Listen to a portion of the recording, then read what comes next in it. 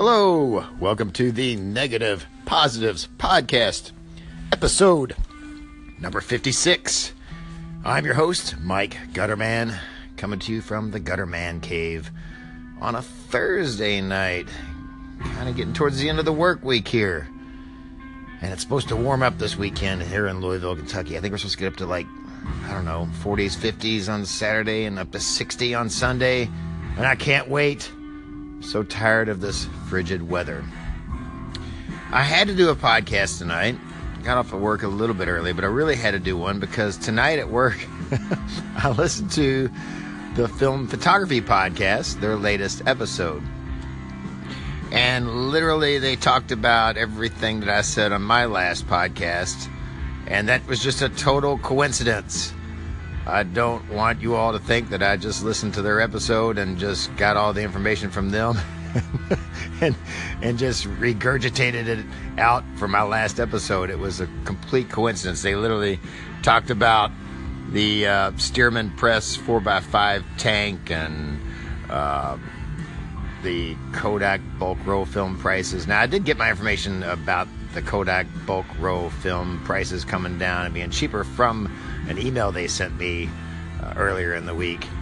So I did copy that information from them, but, I needed to pass that on. But I just could not believe they were talking about the same developing tank that I was talking about in my last episode. And it just sounded like I just completely copied and plagiarized their podcast. But that's not the case. It was a complete coincidence. And I don't know. I don't know if my last episode came out before their newest episode or whatever, but I'm just going to assume they're listening to me and getting their information from me, right? I pretty much doubt that. But yeah, those guys are great. And just saying, I would never try to just copy their show and get all my news from them and tell you guys that stuff because everyone's already listening to them, right? There's not probably a single film photography podcast listener out there that doesn't listen to the FPP. But I couldn't believe it. I thought, oh man, when I was listening to the episode, I was like, everybody's just going to think I listened to their episode and then just got on the phone and made my podcast saying everything they just said. But one thing when they were talking about the Stearman Press, it's the 4x5 developing tank. The reason they brought it up, and I didn't know this, so I am going to regurgitate some information from their show, I guess, which if you've listened to it already, you already know this, but that 4x5 developing tank from Stearman Press, the SP445, it's very tall and skinny, and apparently some people were having trouble with tipping over during the process of developing the 4x5 sheet film. So they're apparently coming out with a base that the developing tank sits into to keep it from tipping over, and it'll also serve as like a drying rack for all the tank pieces afterwards. So apparently it's gonna be pretty cheap, $15-20 or something like that. I don't know, but I am stealing that information from them. So if you listen to their latest episode, you'll hear all about that, and they probably explain it better than I did. But yeah, I just thought it was funny and wanted to make sure you guys knew that. Oh, why should I listen to this podcast? I can just listen to the Film Photography Project podcast, and then Gutterman's just going to sit there and tell us exactly what they told us.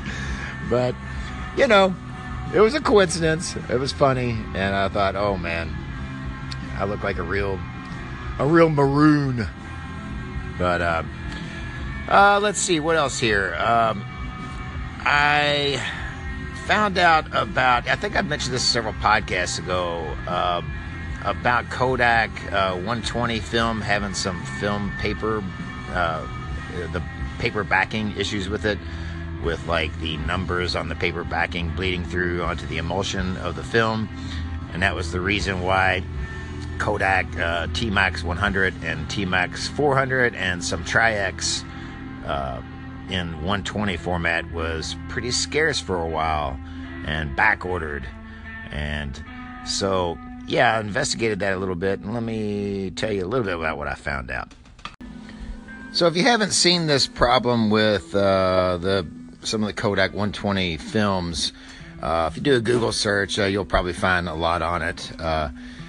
Basically, the paper backing, they went with a different type of paper backing. and the ink that prints the numbers on the paper backing was actually like getting into the emulsion somehow, and you would see on your photos a little like ghost image, kind of a faint image of the numbers, and even like it would say Kodak or whatever, and the very faintly, and especially if like on skies in a photograph or any like dark patches of the photograph, you could kind of see it. And so Kodak had to pull all this film, and that's why for a long time T-Max 100 was on constant back order, and I think they got T-Max 400 and Tri-X, they got those fixed more quickly, I guess. But it led to a lot of people to falsely believe that these films were going away or they were being discontinued, and that wasn't the case at all. Kodak was just trying to get this figured out and get it fixed. And so that I was doing some research on the interwebs about it tonight while I was at work, and we had a little breakdown for a couple hours, so I had some time to do a little Google searching, because I've got quite a bit of 120 black and white film in my freezer. I was like, I wonder if I have any of this film that's affected. Well, it turns out I have 3 T-Max 100 Pro packs of 5 packs of 120 film. So I have 15 rolls of T-Max 100 that the emulsion number on the side of the box lands in this particular production run that will probably have the bad paper backing. So I emailed Kodak as per instructed on the interwebs to see if maybe they can replace it for me. I'm not sure if they will. The film has been in my freezer, and I'm sure it's still good, but it is just like a month or 2 expired at this point. But I emailed them to see if maybe they'll replace it for me. They were replacing film, bad film, for a lot of people. So I don't know if I'm too late for that, but I'll keep you informed on what their response is when they respond to my email. If you have any film in your freezer, 120 black and white Kodak film, you might want to check it out, these emulsion numbers, and see if you have any bad ones before you go and take important shots with them. I'm going to tell you the emulsion numbers here. You can find it on the internet, but I'll go ahead and tell you. Maybe you can write them down quick, or I don't know. But T-Max 100, the emulsion numbers you got to worry about is 0961 through 0981. On T-Max 400, you have to worry about emulsion numbers 0148, 004 to 0152. And on Tri-X, the bad emulsion batches was 0871 to 0931. And again, all that information is on the internet. And the emulsion number is, you'll see it on the box, kind of close to the expiration date, somewhere on the box. I believe it's even printed also on the foil packet inside, like the single foil packets that you open up to get the roll of film out. I think the emulsion batch number is on there as well. But yeah, the interesting thing is, when I'm reading about this, apparently there's only one manufacturer for the paper backing for 120 film. Like Ilford and Kodak, they all use the same manufacturer to manufacture this paper backing.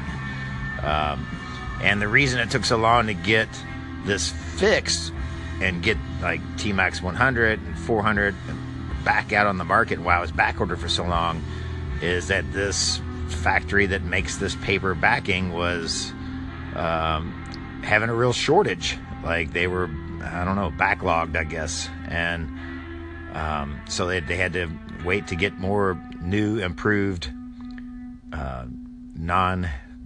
non-bad paper before they could get these films back out on the market. So we'll see if I get 15 rolls of replacement film from Kodak. I honestly probably can't blame them if they don't replace it, because I might have waited too long. But everything I've heard about them is they've been really good about, taking care of their customers on this type of thing. And, billions and billions of rolls of Kodak film has been manufactured, and this is the first that I really heard of a manufacturing problem. So you know, stuff happens. I don't really blame them. I've shot Kodak film my entire life, and I've never had a problem with it. And luckily I found this out before I shot all this film, and you know, so that might save me a little bit. So I can give them a pass, and you know, hopefully they'll replace it for me. If they don't, well, you know, it's not going to stop me from buying Kodak film.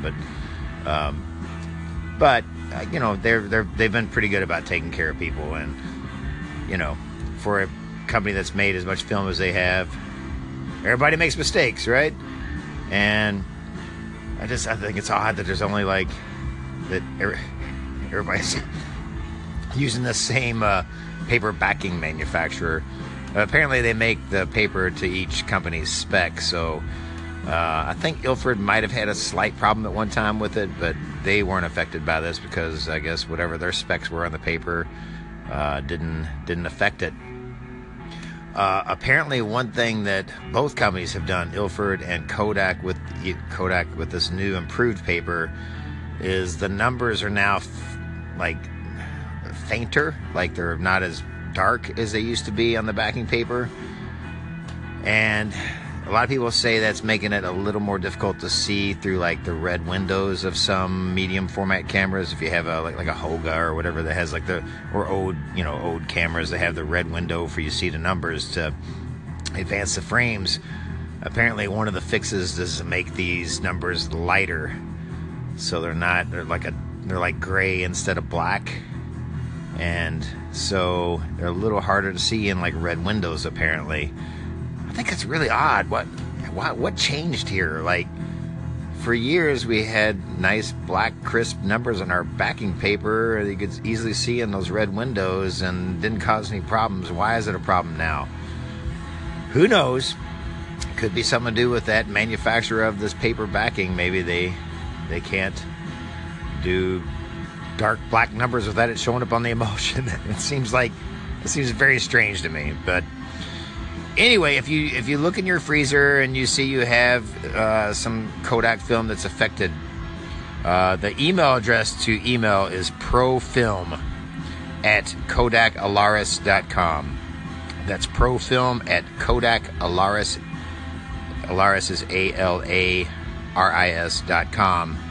And I actually sent a photo in my email of the boxes, the Pro Pack boxes that I have, with the with the emulsion numbers clearly in the photo, and hopefully that'll help my cause a little bit on that.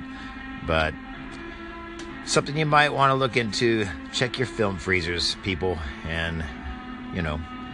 I don't know if is Kodak going to make me send this bad film back to them because maybe they want to destroy any evidence of them making a mistake. I don't really know how that's going to work. But if they don't make me return it, you know what? I'll probably still shoot it. I'll probably shoot it in like my Hoga. Because who cares? It's a Hoga, right? And I don't know, maybe it'll be a lo-fi lomography style thing to have numbers and the Kodak name printed on the sky of my photos, and maybe that'll be deemed cool, but super lo-fi, right? Who knows? Anyhow, I'll keep you guys informed of what I hear back from Kodak, and yeah, you might want to look into this if you have some film in the freezer. 120 Kodak black and white film. All right, that's the end of this episode of the Negative Positives Podcast. You can see my photography on Facebook at Mike Gutterman Photography, on Instagram at GuttermanPhoto, and you can email me at guttermanphoto@gmail.com. Everyone stay positive, take some cool film photos, and I will see you soon. Thank you very much.